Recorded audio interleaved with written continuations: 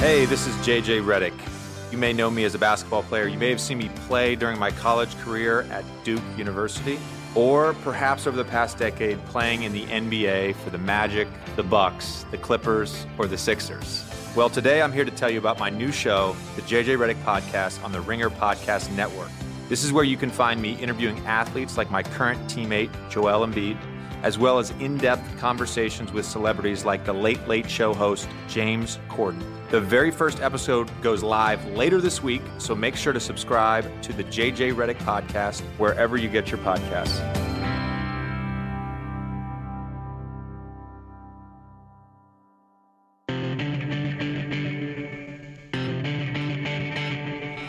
Boswell is ready. The snap, the ball put down. The kick is up, arching through, and good! The Steelers have won it on a 38-yard game-winning field goal by Chris Boswell. Welcome to the Ringer NFL Show, part of the Ringer Podcast Network. I'm Robert Mays, joined as always by Kevin Clark. Week 13 is in the books, including that Steelers-Bengals game, which Pittsburgh narrowly won out, but that is probably the least important thing to talk about from that game. The horrible Ryan Shazier injury kind of put a pall over everything. We will get to that, as well as the rest of Week 13. We'll also talk about the shakeup at the top of the NFC playoff picture. Plus, Danny Kelly will be here to talk about the Patriots defense. Kevin, we're going to start with our four downs, though, and I don't think there's any other place to start outside of that Pittsburgh game. Yeah, I mean, even if Ryan Shazier wasn't a great player, this would have taken over the game, just seeing how scary that moment is. But the fact that Shazier is such a big name in the NFL, it really is, it's going to take over this week of the news cycle, I think, just updates on him. Now, the most recent update as of Tuesday morning is maybe a spinal concussion, which isn't as bad as it sounds, apparently. Tommy Maddox had a similar injury, the Steelers reporters were saying, and he missed one game in 2002. Obviously, that's a different era. But I think that moments like that, because it's what's particularly upsetting about a moment like that is there seems to be no easy solution. That's the problem with that. Because it's not a doctor let him go back in the game after a head injury. It's not, we can solve this with better helmets. Or even the better tackling technique that we talk about all the time. I mean, sometimes desperate tackles are made. Sometimes guys put their head in the wrong spot. That's just how football works. And there's no way to get those moments out of the game. And that's what's so upsetting, because the problem is the game itself. Yeah, and that's the issue with that one, right? You know, some of these huge hits that we see, whether it's what happened to Devontae Adams, something like that, that's the type of stuff they're trying to legislate out of the game, right? You're not allowed to hit receivers above the shoulders, things like that. This is a defensive player just trying to make a play. And with how quickly that stuff happens, especially over the middle, I mean, you can practice all the correct technique that you want, but every once in a while, there's just going to be one or two moments where your body contorts in a way that you can't necessarily control, and you hit somebody with the top of your head, and unfortunately, this is occasionally the outcome. You know, there's a backboard, there's an ambulance, and it's terrible. I mean, there's no doubt that it's terrible, but I don't know what the answer is. I mean, this is just something that's going to happen with the way that football currently works, and maybe that's a problem in and of itself. Yeah, I mean, I think once you see an injury like that, you get into the rabbit hole of sort of an existential problem with football, which is why do we, I think Peter King tweeted this last night, and he said, if you see that and you're a parent of a player or a kid who wants to play football, how do you let them play football? And I don't, I know that it's sort of, there's a recency bias in that, having seen it last night, but I sort of agree with Peter. If we have kids, I don't know how we say after watching that stuff, okay, you can, go play. And I don't care. I mean, it certainly gives you pause. And I'm not trying to minimize what happened to Ryan Shazier last night. I mean, it's a horrific injury. And again, it's brought upon by just the absolute, I think what Doug Baldwin said, it's not a collision sport. It's a brutal violence sport. I mean, that's right. It's saying it's a contact sport, a brutal collision sport. I mean, that's what it is. And so, but that's one problem, is the fact that you can have this devastating injury on a single play. This is separate to the conversation we're having about head injuries, though. I think that's important to understand. Right. They're both, what connects them is that a play like that and the idea that repeated subconcussive hits are the most problematic part of player safety. What joins those two things is that they're inherent to the way the game is played, and you probably can't get rid of them without changing football at a fundamental level. I guess there's a pretty big issue if what we saw last night is not the biggest issue in the sport. I know. Trust me. That's kind of what I'm getting at, is that is so traumatic. And in that moment, I don't even understand how you keep playing. I don't understand how he must have felt, obviously, but just his family, everything else. I mean, that stuff is so hard to deal with in the moment, but kind of stepping back, that still isn't the issue that we're talking about when it comes to player safety. And again, that probably is its own issue. I just think, one of the things that stuck with me and will stick with me is a report by Didi Kinkhabwala, my old Wall Street Journal colleague, last night, where she was talking about how when Shazier was getting loaded into the ambulance, he kept pointing at his lower body and his waist. And if you saw, obviously, Shazier on the field last night, you can sort of guess how he was reacting, and just the sheer terror that must have been going through his head. It's horrifying. And obviously, he's the one you think about the most, but the guy whose reaction stuck with me was just watching Vince Williams when he was going out to the backboard. That's happened to me before. When I was a senior in high school, one of my best friends got flipped onto his head and they had to bring out the ambulance, and you're just sitting there watching, and I remember that night so incredibly well, and just understanding how you keep playing. I mean, I did, and I don't understand how we did, but just not knowing, just spending the next 2 hours. I mean, this kid I've known for a decade, and is still like a very good friend of mine. And the fact that we didn't know, an hour later, I could have walked off the field, and they could have told me he'll never walk again. Mm-hmm. And that's just, the fact that that's part of this game is, again, it's hard to reconcile at times, but I don't know what you do. I don't know the answer, and I'm not sure. Well, that's what's so helpless. Yeah. That's why we feel so helpless about the situation, and why we're more upset than normal, because every single problem the NFL seems to have, they have an army of experts, doctors, and lobbyists who are at least telling us, oh, it's getting better.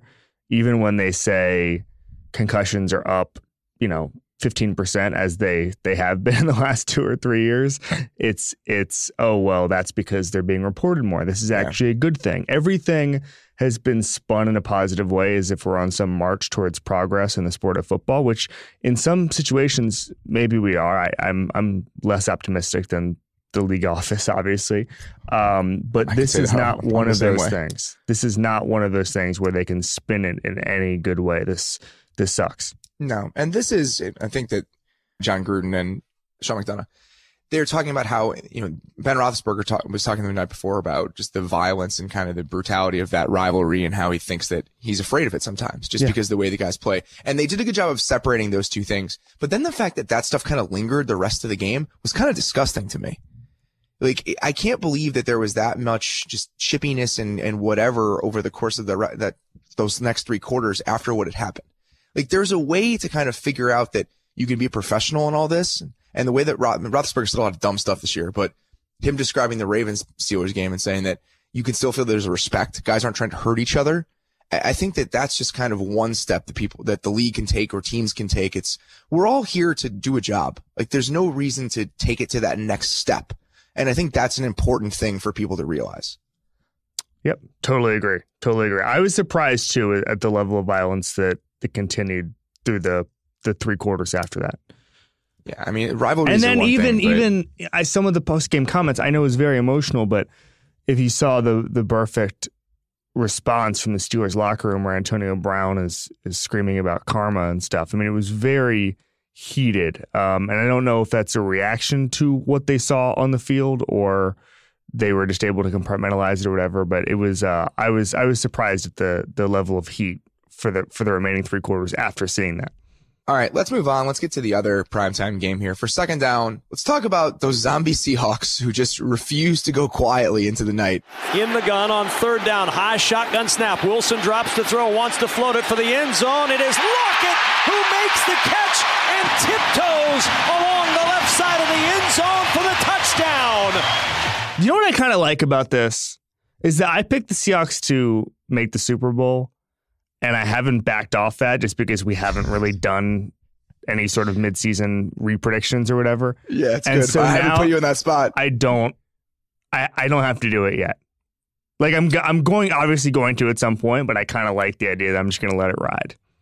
Here come the Seahawks. Here comes the new John Kitna, Russell Wilson. If anybody missed what I meant last week, it's that John Kitna was the previous record holder for yards accounted for on a percentage basis that Russell Wilson's about to smash. And I think that's kind of the question I wanted to ask you, and you've answered it already, is that are people going to regret writing off the Seattle team at any point? I mean, now with that win, they're pretty much pointed toward the playoffs. I mean, it's going to take a lot for them to lose. I think the Green Bay is going to have to make a nice little run. Yep. So it's that win was huge. And I think that as we were kind of trying to figure out the NFC field, that Seattle game against Philly was just kind of penciled in as a loss. And now, they're sitting at 8-4. They're in a really good spot. So it's one of those things where you lose Cam Chancellor and you lose Richard Sherman, and those are such huge names and they've been around for so long. And you kind of forget just how many good players are still in the Seahawks. Pete Carroll has Chris Carson is unbelievably ahead of schedule. But even beyond Chris Carson, Mike Davis was really good on Sunday night. And then you have guys on the other side of the ball. I wrote this and I've just kind of talked about it in a couple of days since. Bobby Wagner looks like he's actually possessed. Like it looks like a supernatural movie right now. The play I'm thinking of was in the first quarter, and he just kind of stalked Jay Ajayi in the backfield. Yeah. And then after the tackle, like moonwalked on the ground on all fours before getting up. It just looks like he's in this ridiculous zone right now. It's kind of terrifying to watch. It's interesting to me because Danny said something the other day that I think we can talk to him about later, but he said, pissed off Seahawks are better than, everybody is content Seahawks. Everybody's paid. Nobody's pissed off. Nobody's yelling at each other. Having said that, I'll take Sherman and Chancellor.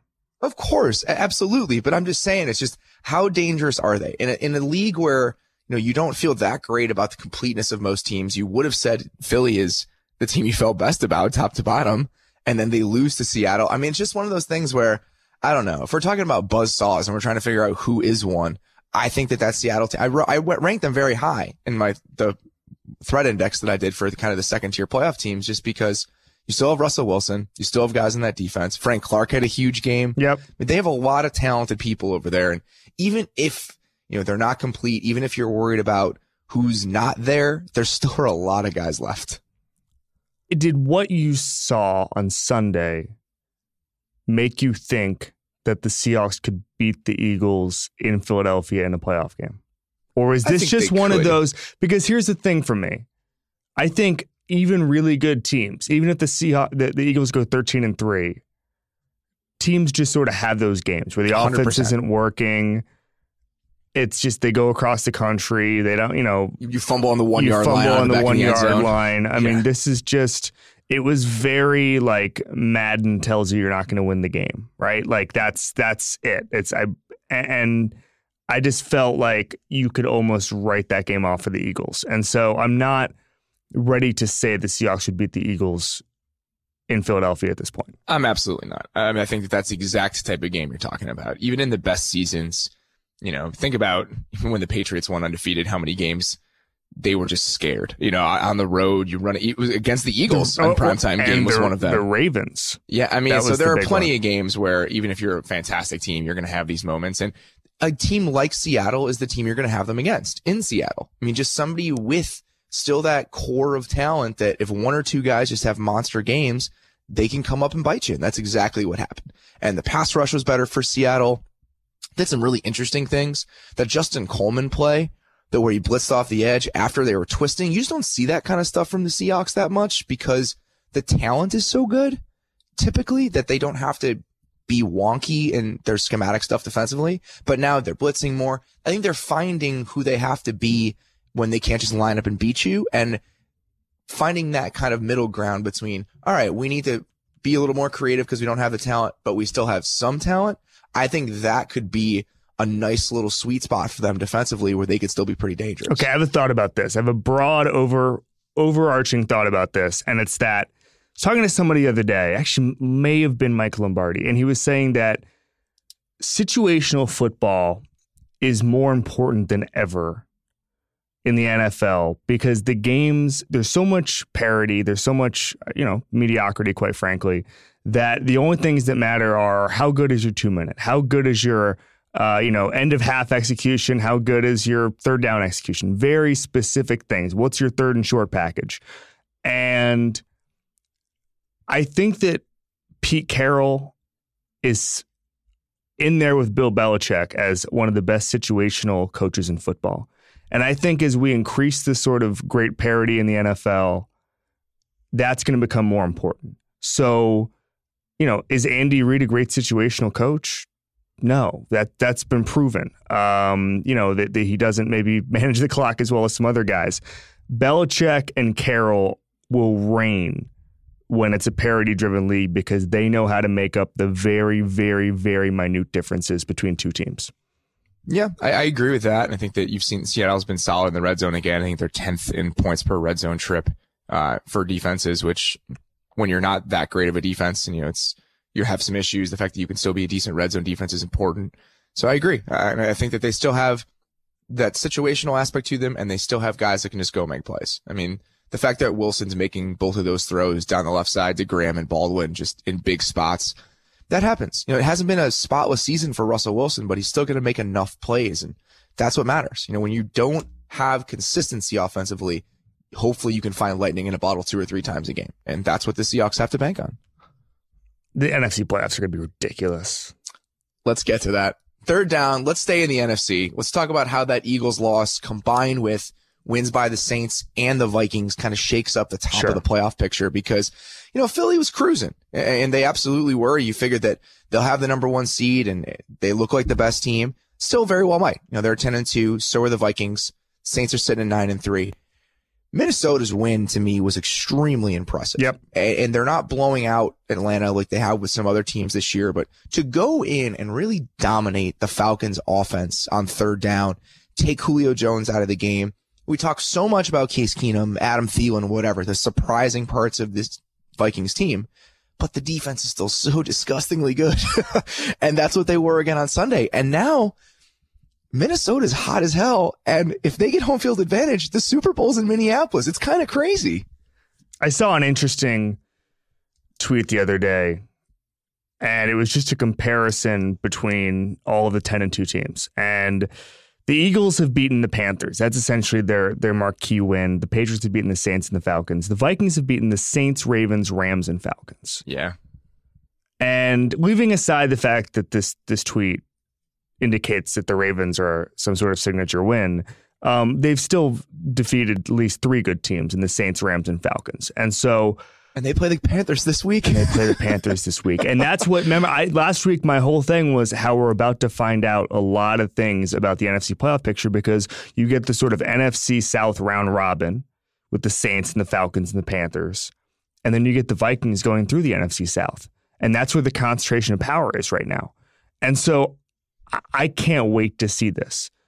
I cannot wait to see this. And I just, at some point, and I say it all the time, you are what your record says you are, the Vikings are a damn good team. I understand that Case Keenum is their quarterback and you're hesitant to believe, but I mean, for some reason, we've bought into the Rams, and by we, I mean just sort of the national media. We've bought into the Rams much more quickly than we have the Vikings. And Case Keenum was better than Jared Goff last year. I think that what's impressed me most about Minnesota is that it's a little bit of a different version of a win every single week. Right. They never do it the same way twice, but they always manage to do it. And by always, I mean like 8 in a row. So this week, a few things stuck out to me. One, the fact that Xavier Rhodes can just go up and muscle Julio Jones, and the fact that they can do it all game. You have guys over the top. Sendejo made a great play on kind of a jump ball for Jones. I mean, they're so disciplined defensively. And that's the kind of thing I feel like is missing from a lot of these units. And because Minnesota's so spotless health-wise on defense, they're so complete. You just have these plays where teams are trying to do throwback play-action passes and everything else and just get defenses moving in the wrong direction. And as soon as you do that, Harrison Smith is dropping you for a 1-yard gain because he didn't do that. And they always have one guy that's going to make a play, and that's so important in a league where it seems like being able to manipulate a defense is the most important thing. And the other part of it is offensively, it's always something. on Sunday, the stats don't jump out at you. Keenum was fine. He had a nice game, but there's like one big Murray run here and there. There's one play where Keenum extends it just outside the pocket and gets a first down. I wrote about it in my Monday recap. He's been pressured on 38.2% of dropbacks, which is top 5 in the league. He's been sacked 6% of the time on those. That's insane. Like, that's incredible how much they're willing to, or how much they're able to avoid disaster. And when your offense was so problematic up front last year, when you lose your quarterback and your starting running back, the fact that disaster hasn't befallen you is unbelievably impressive. They've just been able to march on. I'm all over Brian Baldinger's Twitter breakdowns, as usual, our favorite thing in the world. And he pointed out Keenum's had a quarterback rating over 100 for 4 straight games. And just the way they use movement before the snap, where they're putting multiple guys in movement, and just really, I'm just so impressed with the way Pat Shurmur's run this offense. I mean, should Pat Shurmur get a head coaching job again? I don't know, man. I mean, he's done a great job. That's just one of those. If he does, it's going to be, people are going to just be so salty about it. That's one of the. Here's my question. I wrote this a couple weeks ago, but like the coach churn has sort of ruined the NFL coaching market. Like 7 openings a year, basically over the past 3 years, has made it so everyone just gets fired all the time, and there's just not a deep pool. So you either have to go to college, or you have to go either with a really young guy like the Rams did, or you have to go with the retread. And when I'm thinking about retreads here, I mean, Pat Shurmur's in the top 5, right? He's done an unbelievable job. I mean, everything about that offense is impressive, from player development to the way they've been able to kind of integrate new guys seamlessly. Offensive lines take a while to gel. They were good right away with all new starters. It's been very, very impressive. I mean, I think that's the team that, even with all the weirdness of this version of the Saints, or how good the Eagles are, or even the Rams, the Vikings being able to do this offensively while maintaining the defense is kind of what's made me shake my head all season. Man, Baldinger really hates Geno Smith. He's got a tweet storm here. Let's talk about the Saints for 2 seconds, because I think that's another hugely impressive win from this Sunday.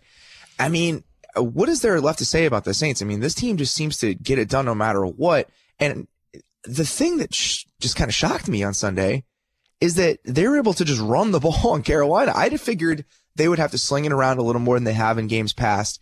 And it feels like Kamara and Mark Ingram and this stuff is just matchup proof now. They're just able to kind of get it going against anybody. And I just didn't see that happening against Carolina. I thought this would be the week where we'd see a little bit of a different version, and they didn't even have to do that.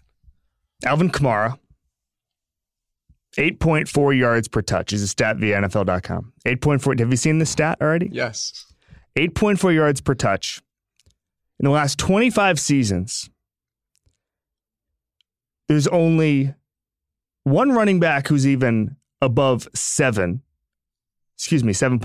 and it's Darren Sproles, who is 7.6. For these same Saints.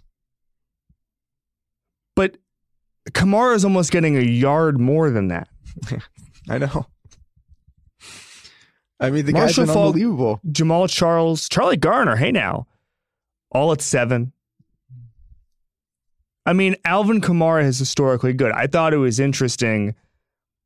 Sean Payton joked about how they had no idea how good he was. Otherwise, they wouldn't have taken him in the third round. I think that there were some podcasters who were calling for him to be a high second round pick. And by that, I mean me. But, what are you going to do? And I think Peyton's point was interesting, just the sense that they didn't know what they'd get as a runner. They viewed him as kind of this secondary option to Ingram and more of a pass catching back, but they didn't know what they would get as just a running back. And that's what they've gotten a ton from, is that every time he gets the ball, no matter how they give it to him, he's making something happen. And that's rare. It's rare for a back built like that. It's rare for a back whose role they envision so differently. Every time they give him the ball, something good happens. And when you have Drew Brees at quarterback and your other running back is pretty damn good, it tends to work. My favorite thing right now, maybe on the planet, is reporters asking Drew Brees about his new role. And I don't think he really accepts that he has a new role. So he has to do the nice guy, like I'm on camera thing. So he's like, well, my job's still the same. And he sort of short circuits because he doesn't want to be like, I'm Drew fucking Brees. Yeah. You can measure me for my Hall of Fame jacket right now. Yeah. And also, by the way, these guys see 8-man boxes 20% of the time because of me. Yeah. It all kind of works together. I feel like that's the thing we sometimes forget. All right. Let's move on to fourth down. The Packers win an ugly game against Tampa Bay and just an ugly season for Tampa Bay. But what I want to talk about is more so what's on the horizon here. Yep. And that's that with the Packers win, with the Panthers loss, things are starting to get interesting here because Aaron Rodgers is practicing again. And the whole idea with Rodgers coming back was he wouldn't unless they were in it, unless that there was a reason to. So now you have the Packers at 6-6, the Panthers at 8-4. We talked about this already. The Panthers play the Vikings next week. The Packers play the Browns. So there's a very good chance that 2 weeks from now, the Packers and the Panthers will play each other with Green Bay 1 game back. And that is the day that Aaron Rodgers is eligible to return. So in this scenario, that game, if both of those wins and loss kind of situations go down the way we think, that game will be for the second wild card spot in the NFC at that very moment. This could really happen. This is not some like pipe dream anymore with Aaron Rodgers being the, guy to ride in on a white horse. It's really, really possible. And that is just terrifying. When he comes back, do you think, I think you made the analogy to the final hour of John Wick. Yeah.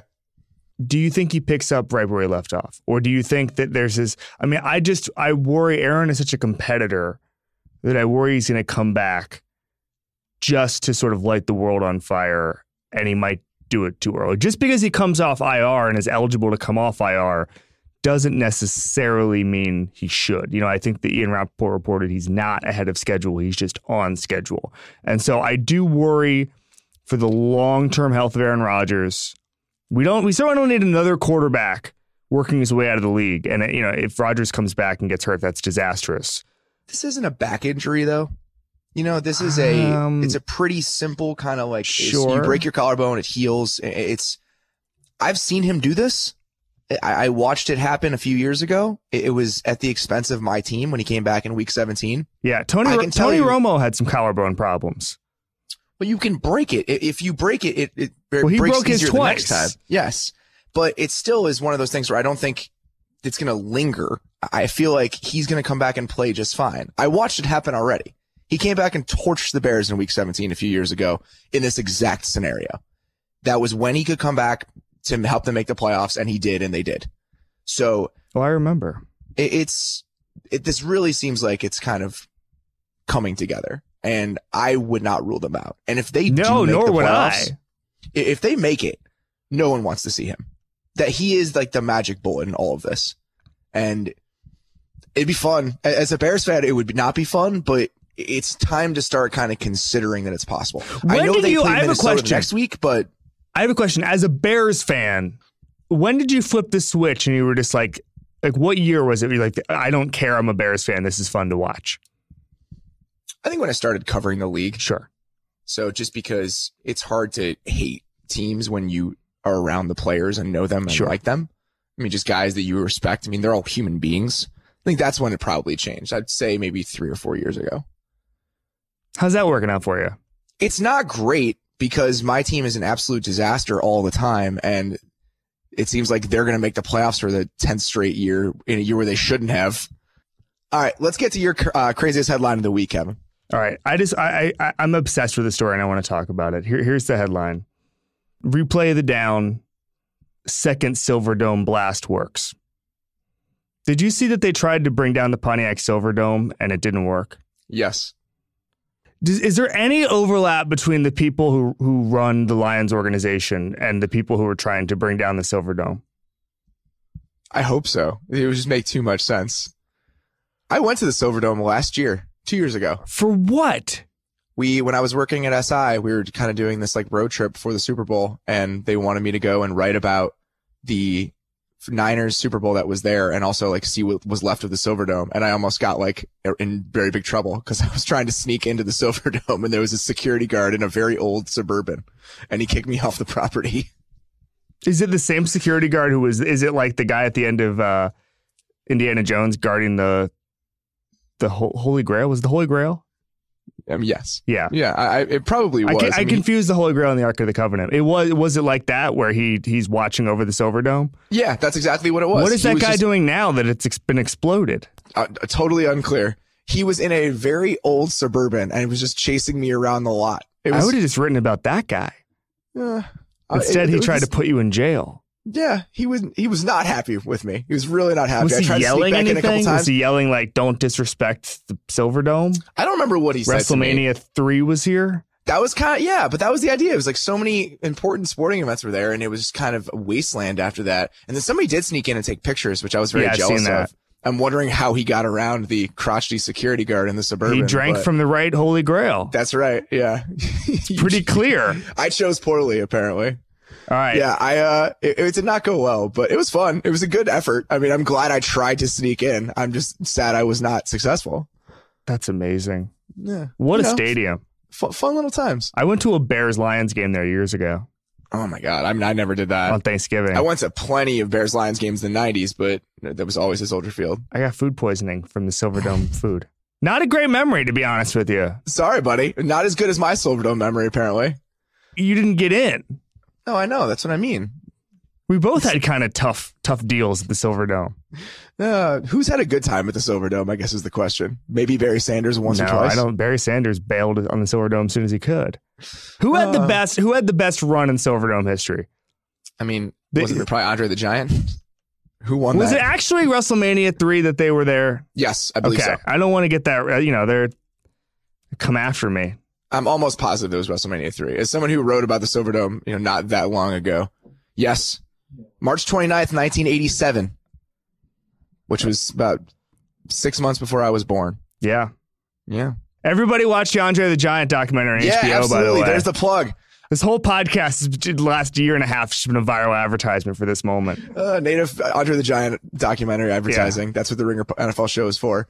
All right, let's get to my ringer of the week. And this is the first time we're going to have a quarterback here, but when you're playing for a one-win team and, you throw for not that many yards, I don't think your performance is that obviously great.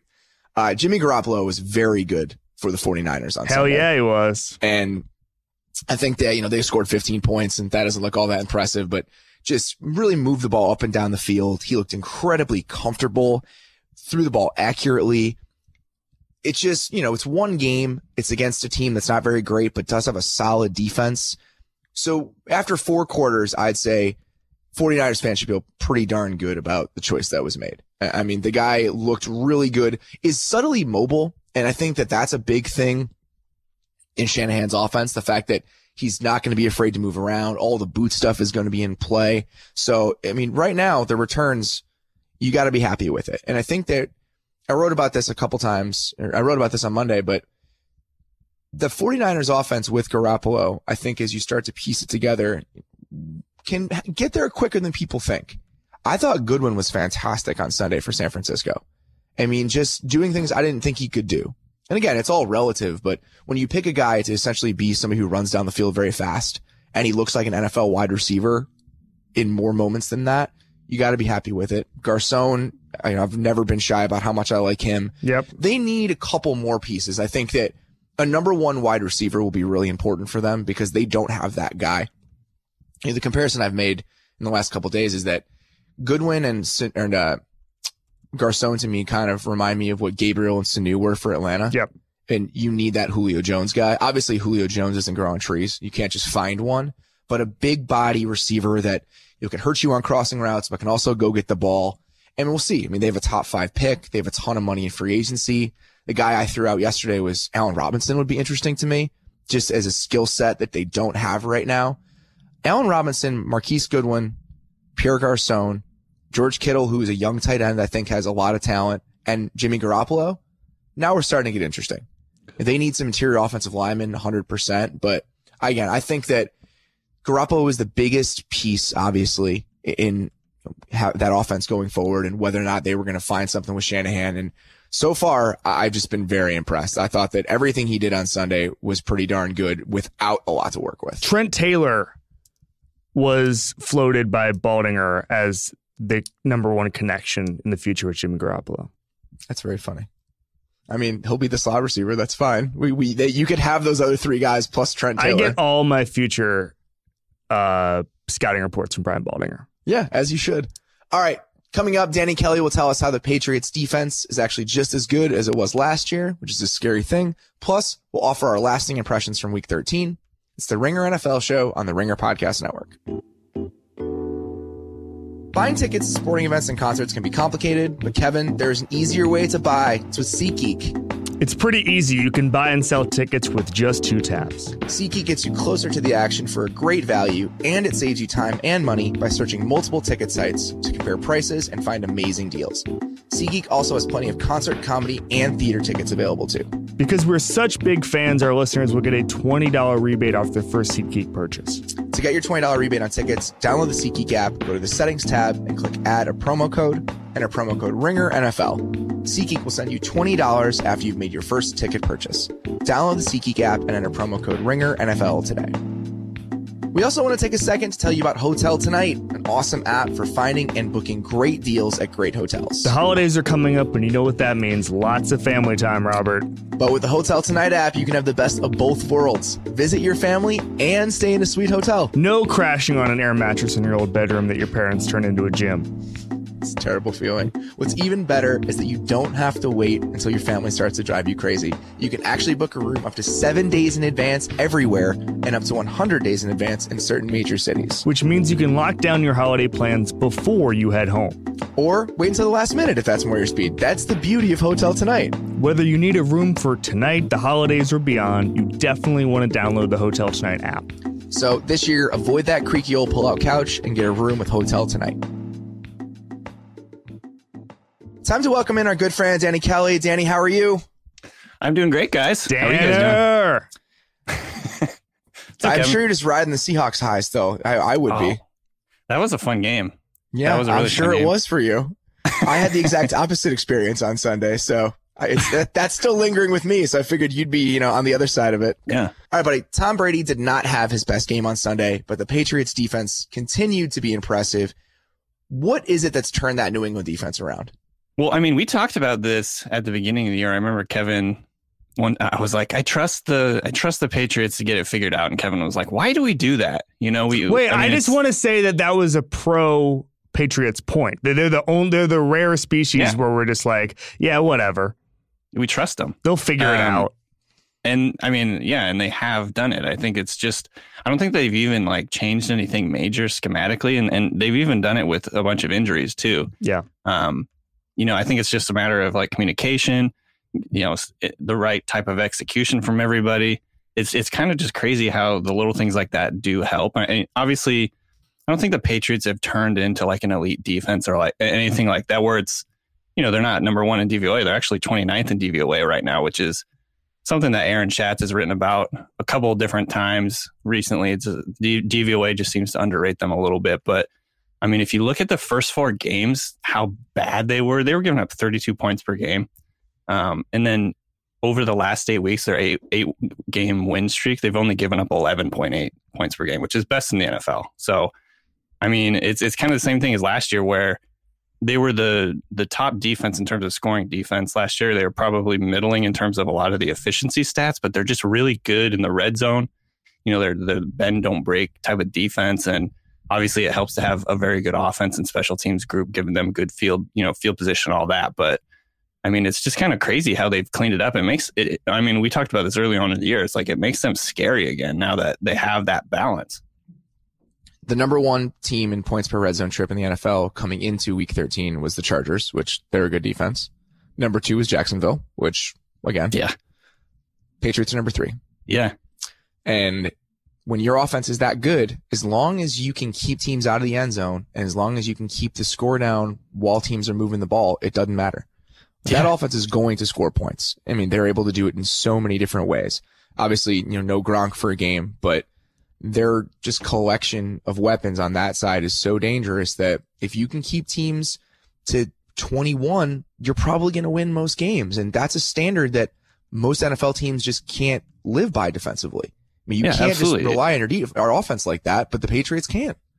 And I'm not going to say this is the best Patriots defense ever. Obviously, it's not, but it's kind of crazy. This is the first time in Belichick's tenure, which goes back to 2000, that they've held an opponent to less than 20 points in 8 games straight. Like, that's actually kind of crazy to think about, like, with how many good teams he's had over those years. It's the first time. And considering that the beginning of this run was defense-centric. The beginning of the Belichick run was basically, the team was basically flipped. That's incredible. Yeah. God, they've given up the most yards per drive in the NFL coming into last week. And they just don't let teams score. We talked about this with Kevin, or Kevin and I talked about a little earlier, Danny. It's just the idea of situational football and how much it matters. I mean, the idea that you just really have to lock it down in the moments that matter most. And if you do, then it goes a long way. I mean, that's just so true. New England is the perfect example of that. Yeah, I mean, and it's funny because Belichick is sort of known as, like, you know, the evil genius, and a lot of that is what he's done with Brady, what, you know, his different coordinators done with Brady. But he's a defensive minded coach. I mean, that's what he's always been, and you know, that's sort of his, you know, that's his thing, and it's showing up again. I think that's why we trust them to get it all figured out every year. But yeah, I think again, this just makes them so much more dangerous, because early on in the year it was like, okay, Brady's going to have to score 35 points a game and drag them to the playoffs. And now, you know, Brady can have a bad game and they're still going to win in a blowout. Is you know there what I mean? a situation for either of you guys, off the field or on, where you wouldn't trust Bill Belichick? If you're on a flight and there's a small fire on the wing and you can see it, he would know what to do. But then the Absolutely. cockpit swings open and Bill Belichick's there just going, yeah, we got a little fire. Like, do you have any fear at all in that spot? It would be amazing. He would go on like an 800-word diatribe about how to put out a small fire and all the intricacies that go with it. Look, folks, he would roll his eyes at you if you ask how to fix this. I had a fire in 2004. I had a fire back in Cleveland, fire with the Giants. That's the thing, though. It would be a fire from like 1986. He has a lot of fondness for that fire from 86. It stuck with him for a while. I remember driving to work with Ted Marshall-Broda, and he talked about fires. I would love to see Belichick in like an escape the room. Like, how good would he be in that situation? He'd be out of there in like 10 seconds. All right, Danny, let's get to some of the lesser playoff I just want teams. everyone to know I could do this Belichick bit for another hour. And I will be doing it. Don't have the time. I will be doing it off the air. All right, Danny, the Ravens and Jaguars both won again. You know, they seem like they're pretty entrenched in the AFC wildcard race, but it's because of defense and running game for the most part. Sunday was a little different. You know, you had big games from Flacco and Bortles. 2 questions for you. Do you think either of those guys can replicate that in a game that really matters? And 2, if they can, do either of those teams have a shot to give the Steelers or the Patriots a run? Yeah, so I'm saying like the odds of either of those guys doing it consistently are very low in my mind. Like, yes. I came into this week basically thinking Flacco was the worst starting quarterback in the NFL easily. And I mean, he still might be, but and I was even talking with Mallory Rubin during the day, like early on in the games, like at some point we're gonna have to write about Flacco because this is just getting ridiculous. But then he ended up having like actually a really good day. I mean, he's just been so bad. It's just like the most awful. Dink and dunk offense imaginable. I think he's actually like on track to have the lowest yards per completion of any quarterback or whatever. In history. In NFL history. In history. And that's why the approach was so strange on Sunday. And that's why I think that even if it's not something we see consistently from them, it was a nice just sight for anyone who cares about the Ravens, because it's not as if they had something in the passing game. It's that they were trying to get something. The fact that he was pushing the ball downfield, even considering it, was a departure from what they've been all season. And that throw to Mike Wallace down the sideline, even some of the ones he didn't complete, I mean, he was really just trying to rip some throws to Jeremy Maclin in the intermediate areas of the field. And we just haven't seen that from the Ravens at all this season. I mean, he had 192 yards in the first half. So it's just bizarro. And when I'm not saying this is the Ravens Super Bowl year again. I mean, that's just their defense is as good, but the offense doesn't have as many pieces. There's so much more injured on that side of the ball. Mm-hmm. But the reason that Flacco got hot in those playoffs is because they threw the ball down the field. Yeah. And that's just what they should be doing. If you can't have a consistent passing game, why not just chuck it to Wallace every once in a while and try to find Maclin on some crossers? It doesn't make sense to not do that every time because that's all Joe Flacco does well is push the ball. If they can, he doesn't do it that well, by the way. It's what he does better than most things. Is what I meant. Right. I mean, if they can get even an average offense, and this is sort of the inverse of the Patriots, where even an average defense will make them a championship caliber team. If the Ravens can get an average offense, just even average, I think that they are a Super Bowl team. That's how good their defense has been. Which, it's kind of flown under the radar. Actually, I think they're, up there with the Jags in terms of just dominant in so many different stats. It's sort of flying under the radar because I think that, maybe it's just more regular for them to have a really good defense or whatever. But yeah, that defense is amazing. The Jimmy Smith injury is a factor, but yeah, I mean, they have a championship caliber defense. If they can get just a few of those games from Flacco, especially like later in the year, then to me, they're so much more dangerous. But I don't have a ton of faith. I just don't have a ton of faith watching Flacco all year. If he does it a few more times, maybe, but to me, it's still just that's like a little bit of an aberration. I could probably say the same about Bortles. He's just too turnover prone in my mind. He's the kind of guy who will get hot for a little while and then get a little cocky and like make a really, really terrible pass or something like that. So I think they're probably both. I just can't see it being a major factor down the stretch. I think they're going to have to win with their defense and run game still. I agree with you, but here's the reason that I would have a little bit more faith in it happening for the Ravens. It's that with Bortles, we've seen him ping pong all year. He's had a decent game. He's had a terrible game. It's not as if a switch was flipped. If Flacco can just come into games with this approach, that's different than what we've seen all season. And I think that if this is the start of that, even if he's Joe Flacco and he's not a very good quarterback, I still feel like that mindset and just way of going about their offense is an improvement and a way to get better. The problem again is you need a perfect defense when Joe Flacco is your quarterback and now you lose Jimmy Smith. So any kind of like chipping away at that unit is going to hurt them. Marlon Humphrey had a very up and down game. Got roasted by Marvin Jones a couple times. They need the best defense in the league to be dangerous with Flacco. And now maybe they aren't that anymore. Yeah. I mean, it's those little things, like you said, they chip away. I think the one thing I'll agree with you. The one thing about Flacco is that he has done it in the past, like that playoff run where they won the Super Bowl. He has that on his resume at least. So obviously he hasn't been that guy basically since. But maybe they can just rediscover that magic or something. Just try to throw it. Just try to throw it more than 5 yards down the field. That's all I ask. And if they do that, it's probably going to be better than what we've seen before. Alex Collins is still good. I mean, just do everything you can to like conjure some offense. And that's what we saw on Sunday. And who knows? I think that they can keep doing that.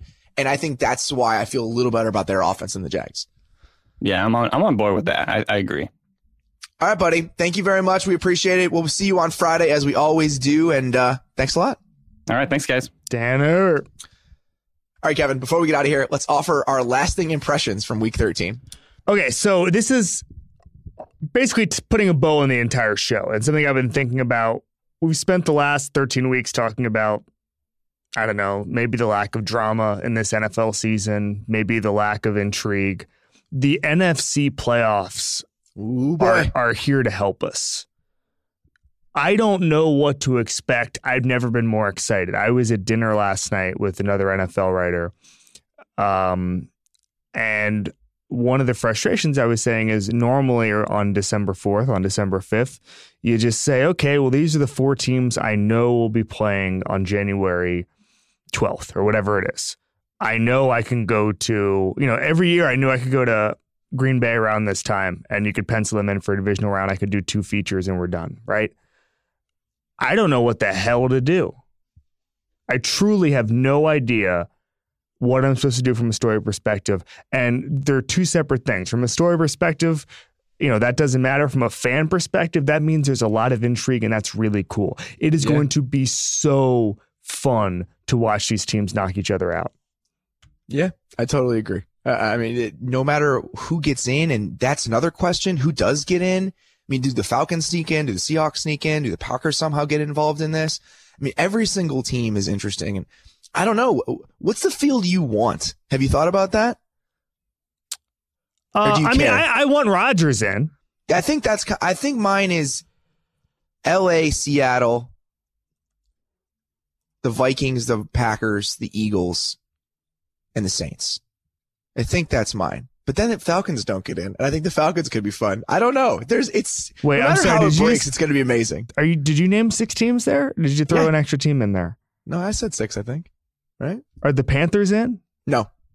Okay. Not in like the teams I want to watch in the playoffs. The Panthers did not get in. No, but I think they might make it, is the thing. Sure. But that's what I'm saying. If the Packers win this week and the Panthers lose, and then Green Bay knocks off Carolina with Rodgers, then things get crazy. Right. So there's really, who knows at this point? And again, whatever happens, it's going to be just endlessly watchable. I totally agree with you. The one thing I really can't wait for is wild card weekend. Maybe you get the Rams, Packers. You get the Saints against the Seahawks in New Orleans, a completely absurd, loud arena, stadium rather. And the other games, Jaguars, Chiefs, and Ravens, Titans. Yeah, the AFC is great. Really excited about that first round in the AFC playoffs. Ravens, Titans. All right, let's stay with just some miserable stuff. And do they still do? Remember they still do it, like the Saturday night wild card game, which everyone just knew to ignore. It was always like sure Redskins, Panthers. Remember that Panthers Cardinals game? Yeah. Oh, I do. Trust me, I remember it well. I remember one time I was trying to start Bruce Arians.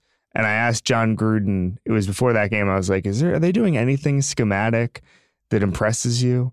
And Gruden seemed almost offended that I'd asked him to break down Ryan Lindley. Like he wasn't mean about it or anything. He was just kind of like, I'm not doing that. I'm not talking about Ryan Lindley here. Thank you. I'm just not doing that. I appreciate your question. Appreciate you. Oh, all right. Let's stay with some just terrible football. And my takeaway from the weekend is just how freaking miserable the Chicago Bears are right now.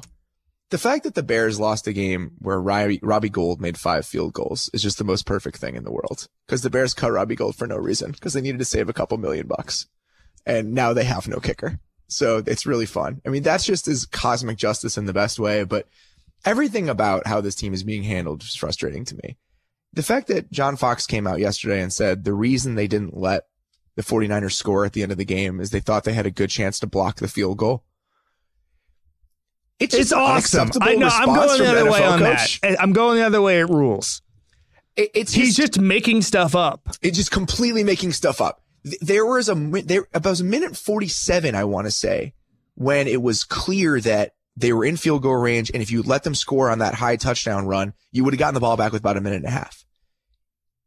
There's no possible reason that you can rationalize not letting them score a touchdown there. It's just, I don't understand what he does. It's very good. I really don't understand what he does, and I really don't understand what the plan is here. In what possible world can you take Mitchell Trubisky number 2, see the way that this team has handled him this year from a front office perspective, and say, John Fox will be the coach here next year? And if that is the case, why wouldn't you start finding your new coach now? Because reading everything about what the Rams did and how they landed McVay is that the month head start they had to kind of slow play the interview process, really dig into his plan, what he wanted to do, and then get in front of other teams wanting him, that was precipitated by them firing Jeff Fisher a month before the season was over. So I don't understand what the plan is here. We're just going to let John Fox play out the string. I don't like calling for people's jobs. I understand the realities that go along with that. But at a certain point, it's over. And this is over. I feel like one of the issues with the what is the plan idea, especially when you consider getting a head start on the coaching search, is that the people in charge are still the people who hired John Fox. I understand that, but you can't chase one bad decision with another. No, I'm saying they made the bad decision. Perhaps they are bad decision makers. I understand bringing in John Fox at the last point in kind of creating the franchise that you want. When you need to take a next step, I think that you get rid of John Fox. everything about what the Rams did is applicable to me here. You need a coaching staff whose number one goal is to get the most out of the guy you drafted number 2 overall. That is the first question I would ask anyone in this interview. What is your plan to get the most out of this quarterback? I think that's why you need an offensive coach. I think everything about the way they've handled Trubisky and everything about the way this season has gone offensively leads you to believe that something drastically needs to change. And I think it needs to change sooner rather than later. Right now, for instance. Yes, like tomorrow. Today. It's Tuesday. It's the off day. There Players aren't in the building. All right, buddy. That's it for who's today. their coach in waiting? I need to hear who's their interim coach going to be? Probably Fangio. Phenomenal. Yeah. I mean, that would be my guess. Unless you want to give it to Donald Loggins, which would inspire confidence from no one. I'd like to see that. It's a really bad situation. I'm in on Loggins. All right, buddy. That's it for today. We'll be back on Friday to recap a huge Saints-Falcons Thursday night game and get everyone set for Week 14. As always, thank you for listening to the Ringer NFL Show on the Ringer Podcast Network. Thanks, guys.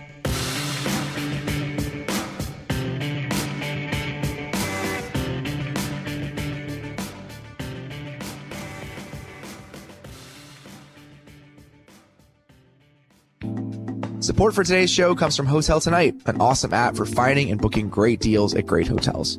No crashing on an air mattress in your childhood bedroom this year. Instead, lock down your holiday plans with Hotel Tonight. Book a room up to 7 days in advance everywhere and up to 100 days in advance in certain major cities. Or wait until the last minute if it's more your speed. Whether you need a room for tonight, holidays, or beyond, you definitely want to download the Hotel Tonight app.